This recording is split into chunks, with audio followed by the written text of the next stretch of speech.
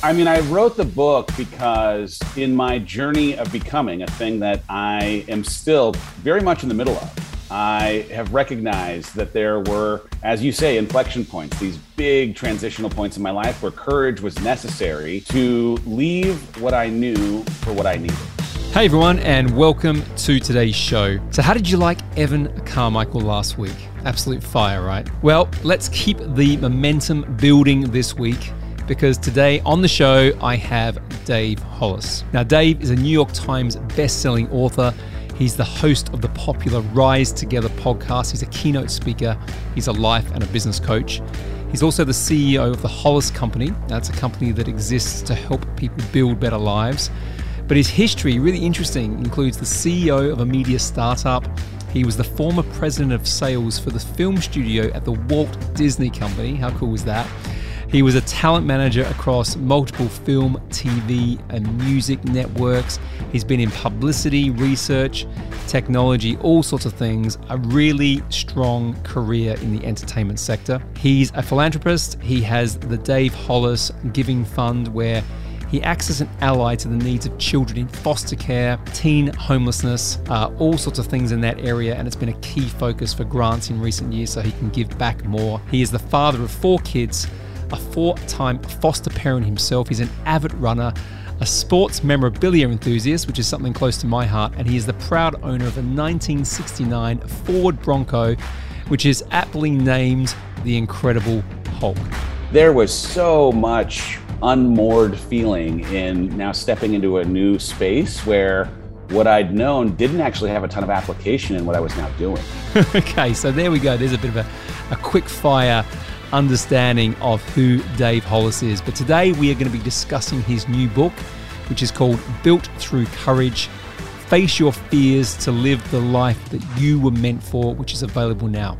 My key takeaway for the conversation: this is a guy who has had plenty of success if you are looking at things from the outside in. But like I speak about a lot, if you don't have fulfillment on the inside, if you are not clear on your purpose, the other achievements that you create don't really matter.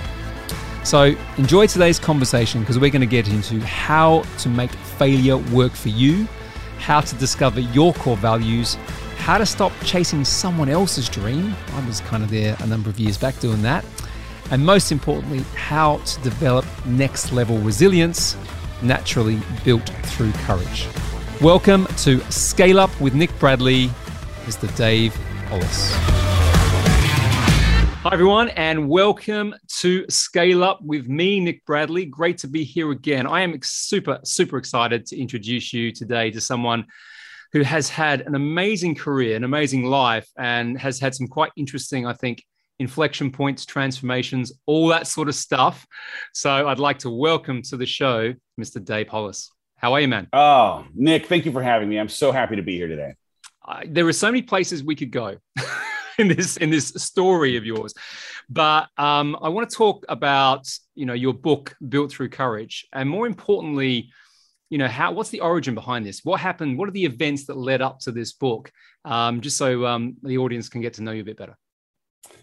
Well, I mean, I wrote the book because in my journey of becoming a thing that I am still very much in the middle of, I have recognized that there were, as you say, inflection points, these big transitional points in my life where courage was necessary to leave what I knew for what I needed, to transition in one instance after having been head of sales at the Walt Disney Company into entrepreneurship, from a career to a calling.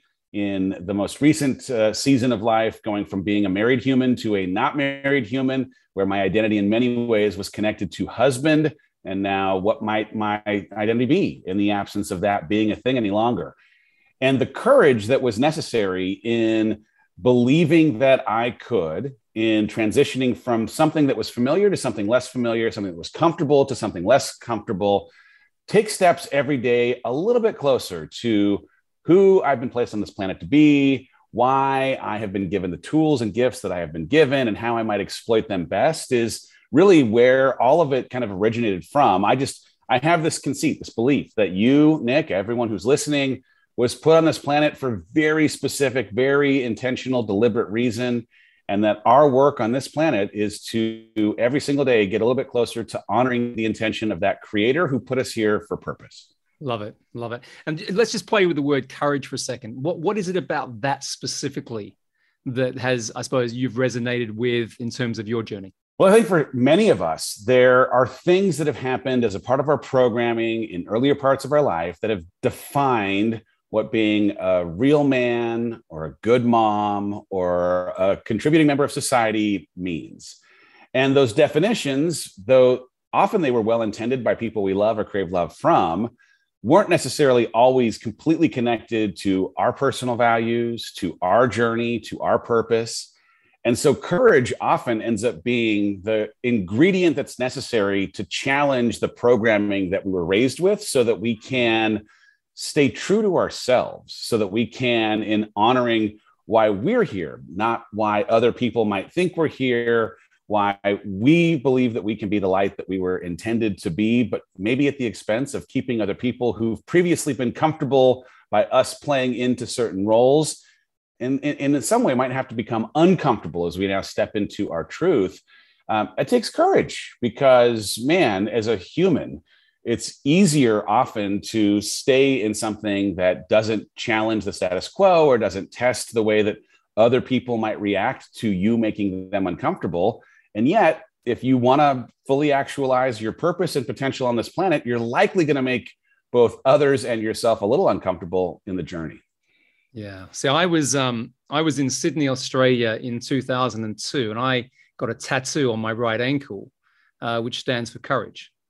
And I did that because I was about to leave Australia for the UK. And then since then, a whole range of different things have happened. But I realized that I needed to have something almost to sort of cement what I was going to go into. The thought being that if I could step into the things that made me uncomfortable, then actually I was going to have a greater, more fulfilled life. But, you know, one of the things that I loved about looking through your book is the concept that, you know, are you living someone else's life? Because I certainly was for a long period. I'd love to sort of understand when you realized, you know, you were in that same position.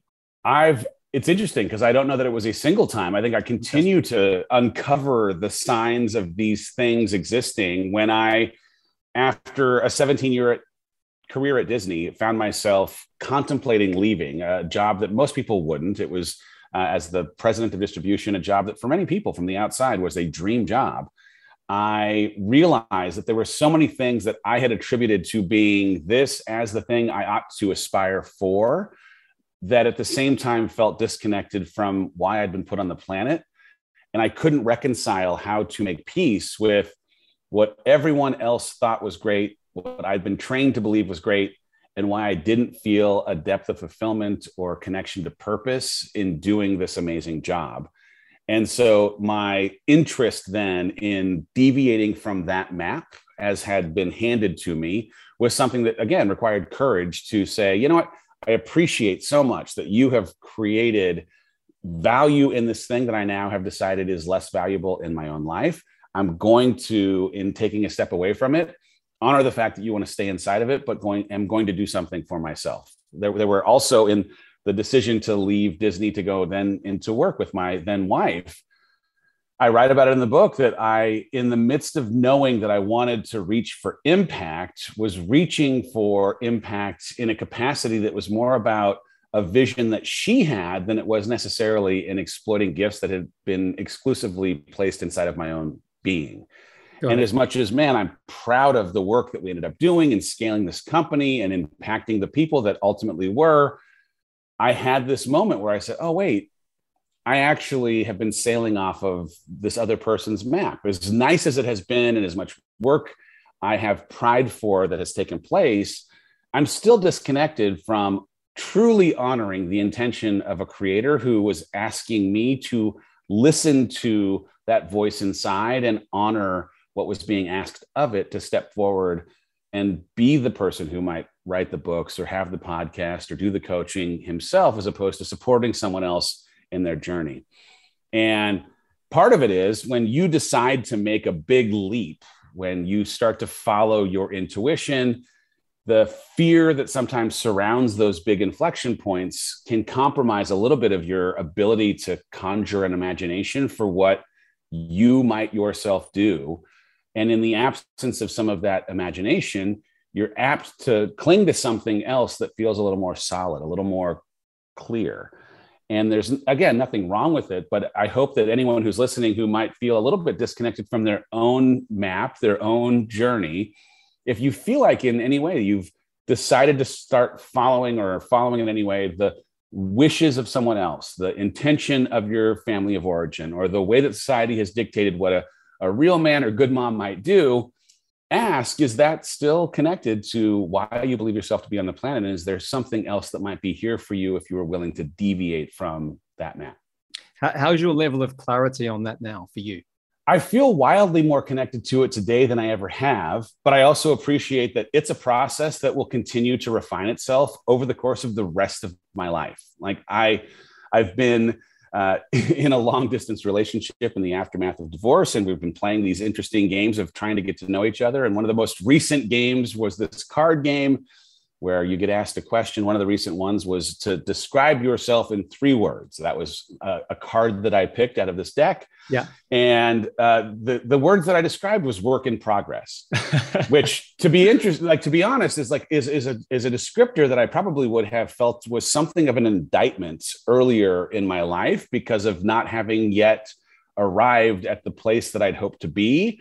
And now I see more as a badge of honor, as this thing that will be indicative of who I am between now and the last day of my life, because progress as a value is a thing that is high on the list of things that I hope for in the life that sits ahead. And so I'm going to be figuring this out for the rest of time. There's something that, again, our stories have got similarities. I was a successful private equity guy and had a bit of an epiphany too. But what was interesting about that transition was when I felt more comfortable with vulnerability, or felt more comfortable sharing that I was not comfortable in what I was doing, I felt free. So if I go back to, successful Disney career, one of the most sought after jobs, I bet you were probably chasing significance, promotions, titles. Again, I don't know the full story, but I was certainly doing that. What was the point there? Because obviously you're now on this journey, as you said. What was the point there where you thought, I've got to the top of my game, but it's not what I expected? Just explain how that felt. Yeah, I had the luxury of just an extraordinary experience at Disney, where for the first 11 years, I had 11 different jobs, 13 different bosses. Every time I was put into a new situation, there was a learning curve and a challenge. I was often less experienced than the team I was actually managing. And there was in that fulfillment that came in the growth that was required to be outside of my depth and learn. And when I got then that last job that I had for the final 7 years of time, it was head of sales. I was 36. And that first 3 years of time, man, I was over my skis. It was wildly a bigger job than I was ready for. And there was exhilaration and learning because of the discomfort that was prompting growth. But after that first 3 years worth of time, the company then acquired Marvel Films, then acquired Lucasfilms. And in Marvel Studios and Lucasfilms being added to what was already Pixar and Disney, a distribution agreement with DreamWorks, the leverage that existed as the human making the deals with movie theaters was so strong that when combined with the strength of the leadership of the company, the filmmakers, all this intellectual property, and my own teams, I just didn't have to use as many of the things that I had as gifts to get straight A grades on tests. I mean, I wasn't studying and I was still doing well, right?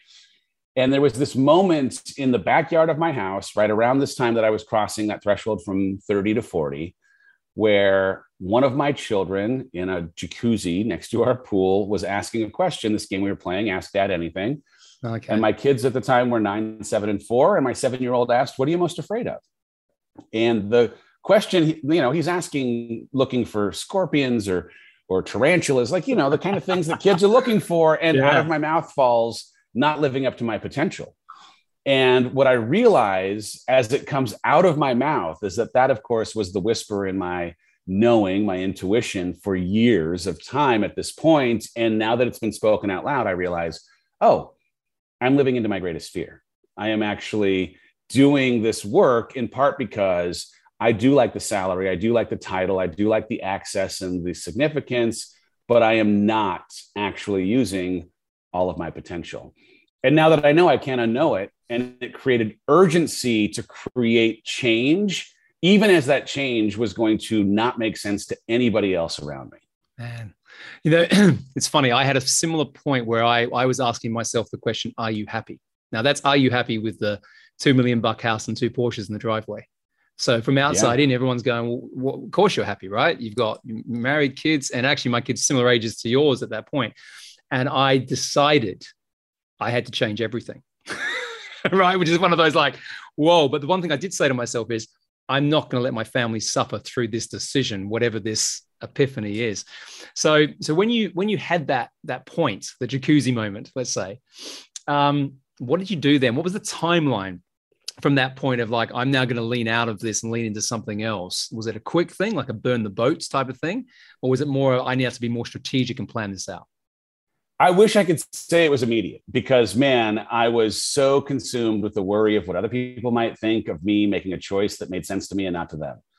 And it was only in the aftermath of the decision that I realized what wasted time that was, because no one was actually thinking about me when I was gone. As much as they appreciated me as a human, they replaced me immediately and were not worried about what I was doing next. But I spent what was probably 18 months of time toiling and struggling, to be honest, in the not ideal version of myself, coping with alcohol, not being the happiest version of me. And it, interestingly, and this is going to be a play the smallest violin ever kind of moment, but I was approached to sign an extension to a contract that would guarantee me staying in that comfortable spot for 4 additional years as president of distribution.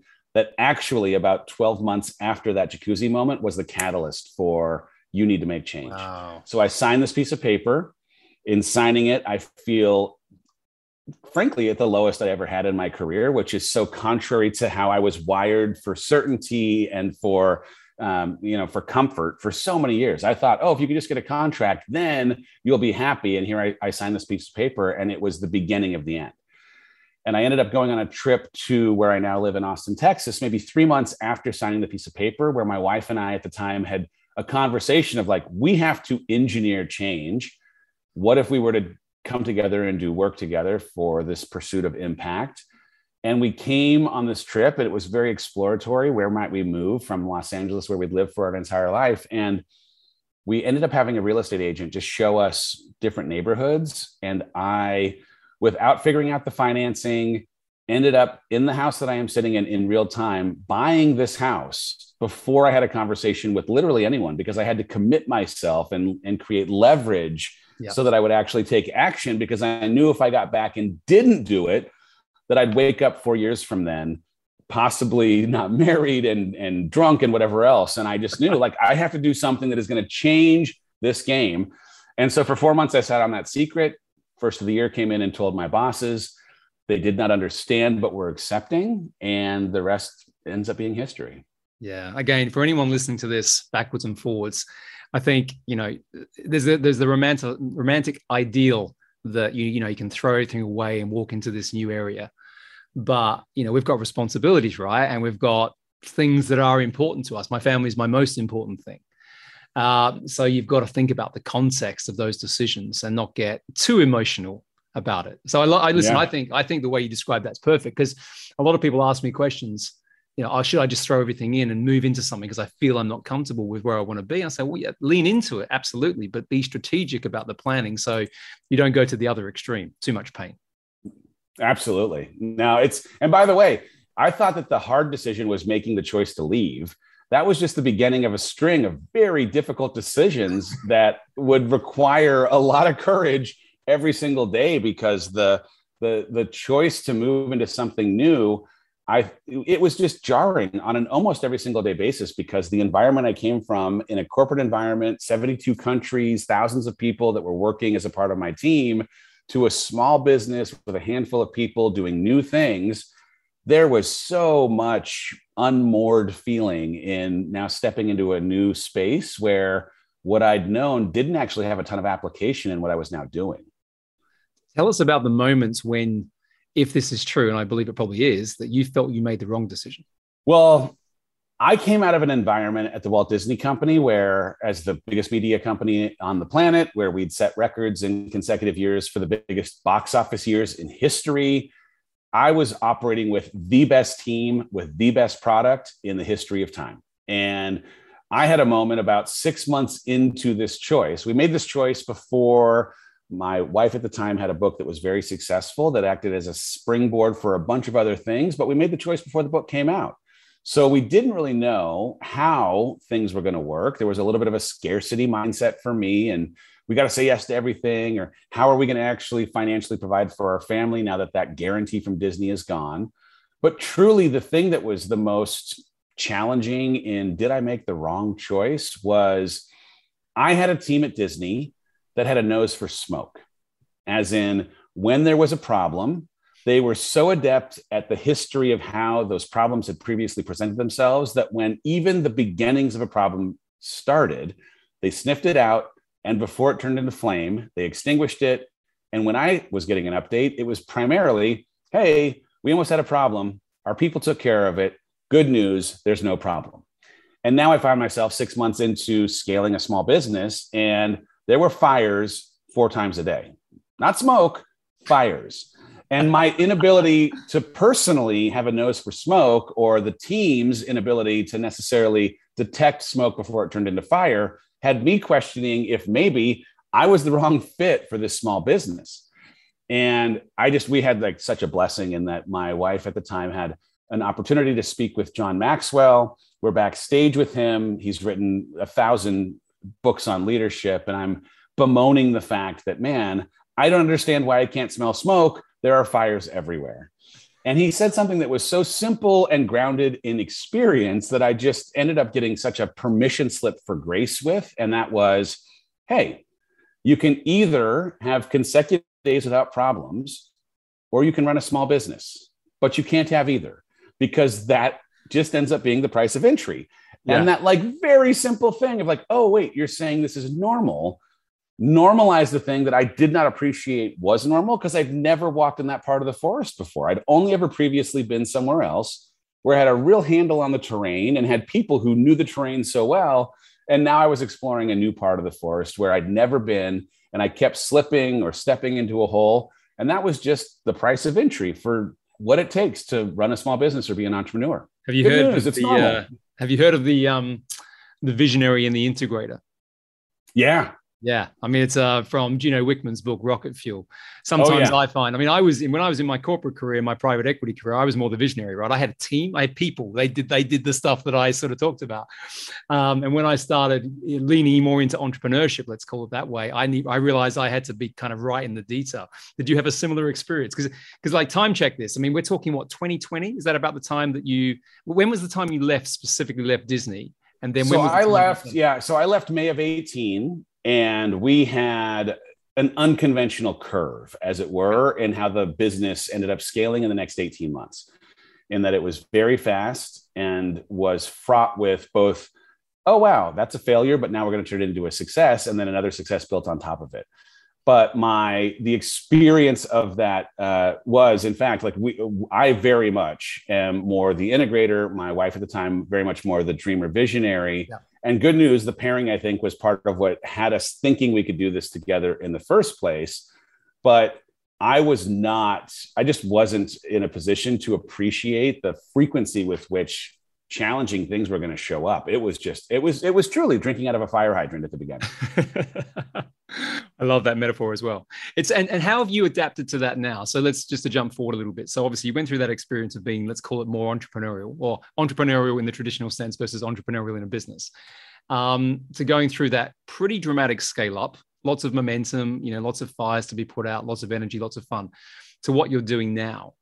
Because explain to us kind of what the focus is for you now and what you're trying to create. Yeah. So interestingly, as much as the scale was amazing and the impact was fantastic, and we went from 800 person events to 10,000 person events, we went from books that were not selling a ton of copies to 5 million in a single year. There was just a lot that happened in a short window of time.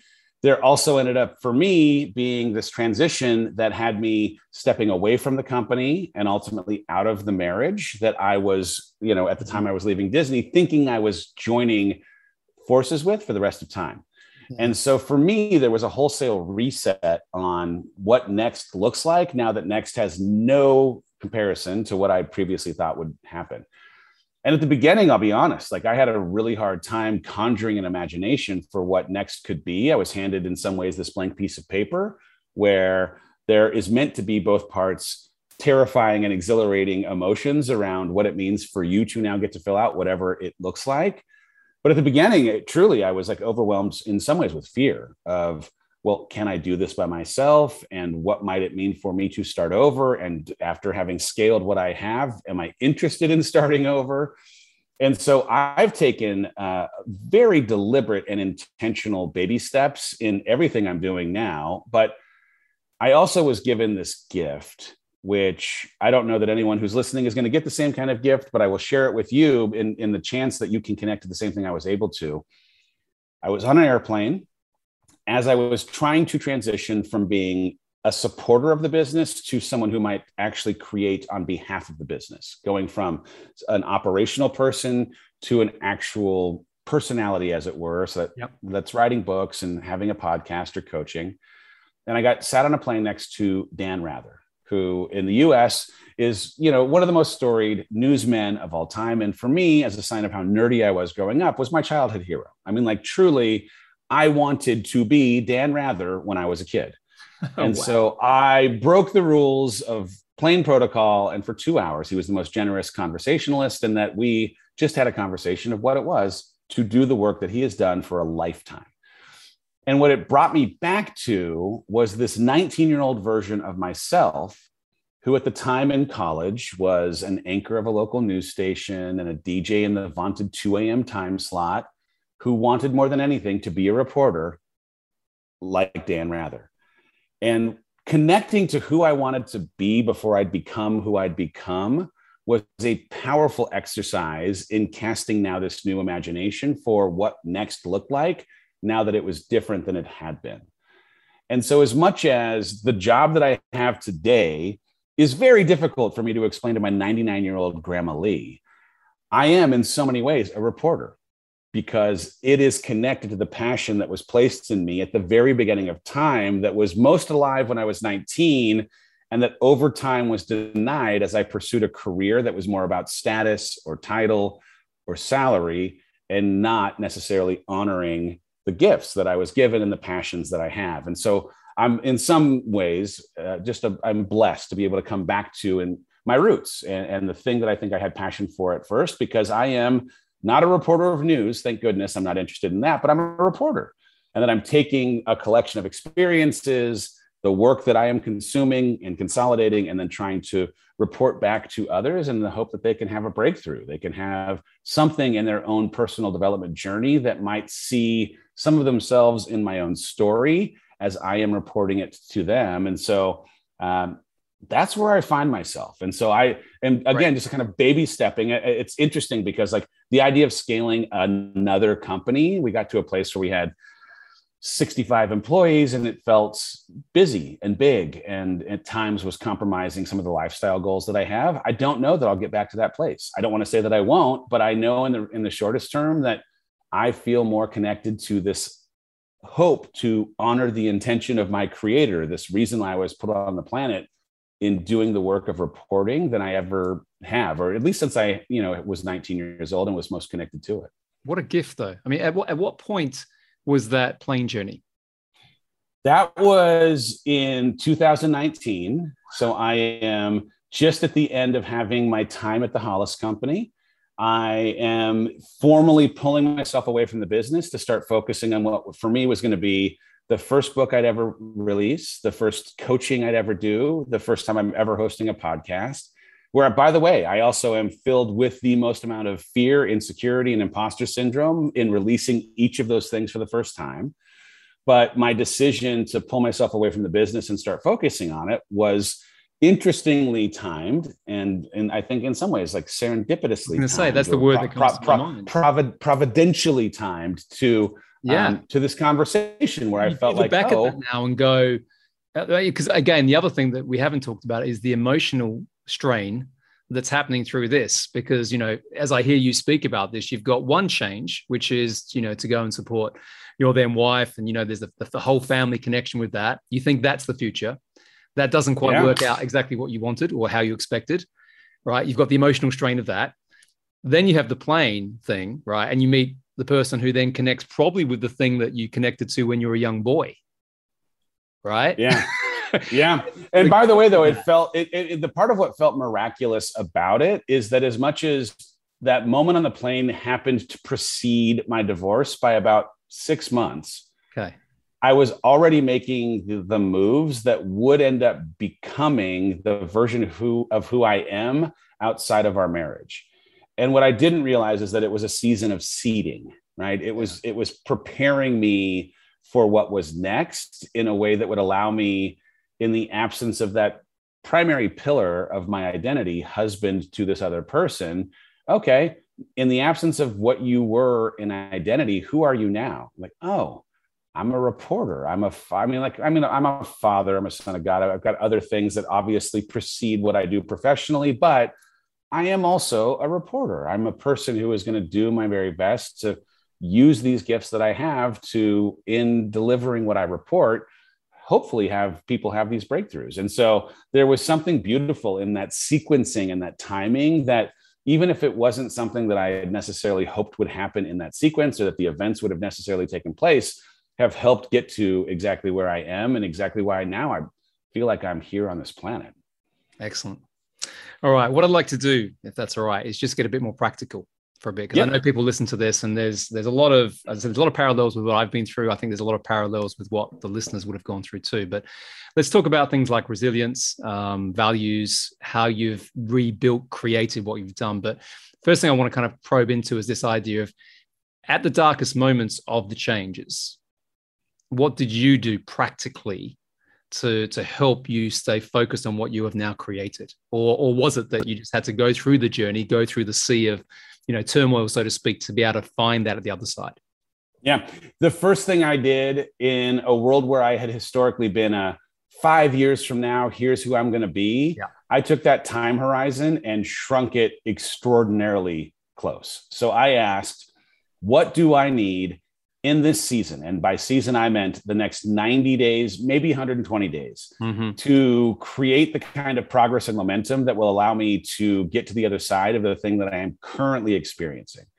But I asked that question against the backdrop of the 5 dimensions of health that were going to be the foundation for me to maintain the equilibrium to actually get there. And so in my spiritual, emotional, relational, mental, and physical health, what were the 2 to 3 things that I needed in that next 90-day period, that if I were to commit to them, embed them in my routine, have them become my habits, would actually allow me to become this next version of who I need to be? Because I, again, like my vision for 5 years in the future was compromised. I couldn't, since I had what had previously been such a handle on what next was going to look like, now that it was gone, the idea of thinking about 5 years felt overwhelming. But thinking about what I was going to need, between June and, call it, October. Okay, I can get a handle on what I need to do between now and October to actually feel good about myself when I'm by myself, to show up well for my kids, to actually make some progress that would allow me to contribute well in the work that I'm doing. So that was the first important thing. I mean, instead of that, body movement was huge. Creating space for peace was huge. I had not previously really meditated. I had not previously, carved out time to eliminate the noise. I got into therapy that I always had been in therapy, but I'd never had a therapist like this, where I really tried to understand this relationship between self and the things I was feeling. It's a thing called internal family systems. But if I was able to better understand why I was feeling the things I was feeling, there was so much power in that. And so I, again, just like in each of those individual components of health, tried to identify what did I need for the next 90 days. And that was a game changer. Did you have people other than a therapist or coaches, mentors yourself? Did you have anyone else around helping you with this? Or was this a journey of your own discovery? Oh, 100%. I mean, as much as there was so much that was happening in the work I was doing myself, Yeah. I wrote about it in the book, but like I had this belief that people that I needed in my life would appear in the midst of the journey when I needed them. And I didn't know where they were, but that was like my definition of faith in this. And I, on a run one day, ran into a new neighbor who ended up becoming a best friend, who was part friend and part therapist and part barbecue buddy, and was someone who I needed exactly at the time when he showed up. I had in the pastor of my church a person who, for the first 2 months of my journey, sent the same poignant 11-word message every single day. What small piece of sadness can I hold for you today? Like just getting that text every day was this reminder that, hey, there's solidarity in this grief journey and you don't have to carry all of it alone. But like, I met the woman that I happen to be dating in the midst of this journey as well. Someone Amazing. who herself was about a year ahead of me in her own divorce journey.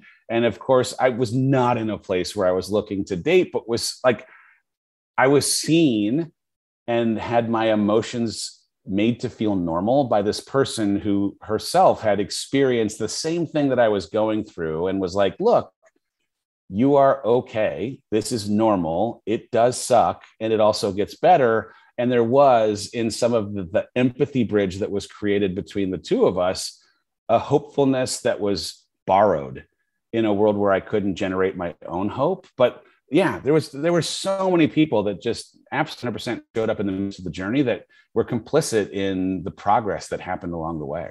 Yeah, brilliant. And I know that in the book you have, you talked about some different habits already, things that you introduced probably more recently as you've been on this journey, but you talk about journaling quite a bit. And I think you've got some prompts in the book as well. What habits, and including journaling, how are things like that been important to you in what you've now created and what you are continuing to create? Yeah. I mean, journaling as a thing was not something that I was necessarily doing on a regular basis, but became a practice because of what was part catharsis, but also part of what would happen in journaling for me after the 20-minute or so mark is that I would get all the things on the top of my consciousness on paper. And then at 20 minutes, all of a sudden, something from my subconscious would pop up and would allow me then to dive deeper into a thing I didn't even know I was thinking, a thing I didn't even realize I was feeling. And it only was because of journaling or staying in that state for a long enough period of time that I could allow some of that subconscious feeling or thought to come forward. And once it did, now that I could see it again, I couldn't unsee it and I could address it. The idea of doing anything around gratitude had always been a practice, but in the midst of a hard time, my gratitude practice was more important than it ever had been, because the reminder that there's so much good that can still exist in the midst of something hard was part of how I could keep getting up. I mean, trust me, I had plenty of super hard days and had a streak at one point of consecutive days of crying that would make Cal Ripken envious. But there were, certainly, so many good things that were still happening in the midst of a hard season. And the reminder of the good that could exist was the promise of the good that would exist, the thing that you have to be able to connect to if you're going to generate the motivation to keep going on the days that feel hard. I mentioned my carving out time for peace, but I'm a person of faith. I have a relationship with God. And it was one of these things where I thought, because, I've gone to church through my life, or I'm a person who claims to have faith, until your faith is tested, until you're forced to your knees, I don't know that you really get a chance to appreciate what faith ends up meaning. And so spending time in nature, spending time on a rock at the end of a run, or on a back patio on this place I dubbed my patio of peace, ended up becoming, again, it was part church and part therapy, this opportunity to try and mute some of the ridiculous noise, the inner dialogue, the stuff that ends up coming out of social media or the news, and just sit in silence and become comfortable getting to know myself, my most deepest thoughts, but also some of the insecurities that we're presenting, to actually sort through which are real and which aren't. Those kind of practices were just unbelievably helpful in the journey from where I was to where I am, and are part of what will continue in this work in progress journey that I'm on. What's the most surprising thing that you've discovered about yourself through the journey to date? Well, I think the most surprising thing is I would have done anything to have not let the things that happened during 2020 happen. And I would have done so at the expense of me becoming the person I will inevitably end up being at the end of my life. Okay. At the beginning of the year, at the very end of 2019, I made this very audacious proclamation that here I am turning 45 in 2020. I'm going to make it my best year ever. And what I didn't appreciate in the proclamation is that I wouldn't have a say over how that best year ever would come together, that like the conditions through which I would become my best were not a thing that I had control over. And as much as I have no interest in reliving 2020, I'm sure many people had a 2020 that they also are not interested in reliving. I am 100% positive that at the end of my life, I will look back on 2020 as one of the most important and best years of my life, not in spite of the things that happened, but because of the things that happened. And so I think it was surprising that, oh, wow, these things that I would have prayed to never have happened or would have wished wouldn't have happened will in fact end up becoming some of the most important things that make me the person that I am. And it changes, I think, a little bit of the way I wish that I could say, oh, pain is now done. I've filled my quota. No, pain's coming. But I hope, right? I hope in some ways that having had a positive experience with the way that pain actually broke down muscle to build it back up or made me stronger and more resilient because of having to go through it, that maybe it just changes the way I think about having to go through whatever hard thing ends up coming next. Yeah, I think it was either Tony Robbins or Jim Rohn sort of said, the things that happen to you happen for you, right? But you don't realize at the time. But you look back and you go, actually, the resilience, the grits, the self-belief, the confidence, the impact, whatever you define it as, come from those sometimes what feel like very painful experiences in the moment. Absolutely. I couldn't agree more. And the thing is, in the midst of that pain, it's really hard to believe it. It feels trite and it feels like a saying. And I am living proof that, of course, it ends up being the case. If you can weather that storm, it's the storm that's going to make you strong. And on the other side, make you appreciate, goodness gracious, there was so much progress possible because of the headwinds, not in spite of them. Yeah, brilliant. All right. Well, I just want to finish up with a couple more things, if that's okay, because this has been awesome. Yeah. It's been as inspirational as I thought it would be. Oh, thank you. And that says something, because I love the book. But again, I'm always conscious of people listening to this. And again, if they come away with, I believe that the right message at the right moment can change anything. Right. So if someone listens to this and they hear something and it just resonates an action, that makes everything worthwhile. So if you're thinking about, people who are reading your book or they're listening to this, what's the one takeaway, the one message, the one pillar point that you'd like to get across to them to help them in whatever their journey is?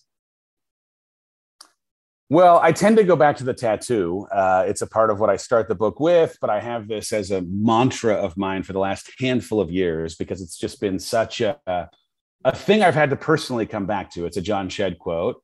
Yeah. A ship in harbor is safe, but that's not what ships are built for. And I got it as this reminder that the life that I want, the connection to purpose that I'm interested in, the fulfillment that I want to feel, the happiness that I'm in, all of it lives outside of a harbor of my own comfort, outside and disconnected from something that might feel normal or like the status quo. It's in the choppiness of those waters that I will actually have to face fear and experience failure, but will, in having done so, actually learn and actually grow. And the thing that I got the tattoo for wasn't so much for that reminder of, oh yeah, you got to do that. It's more this reminder that I was built for that, right? The ship is built to handle those seas. And to anyone who's listening, if you are feeling stuck or underfulfilled or interested in deeper connection to purpose, you have to start with this conceit that you were built to handle facing your fears and overcoming the worry of what people might think of you failing publicly or doing something that sits outside of your comfort zone, because it's only in that space that you can do the learning and do the growing that connects you to the actualization of your potential and feeling more connected to your purpose. Man, that was awesome.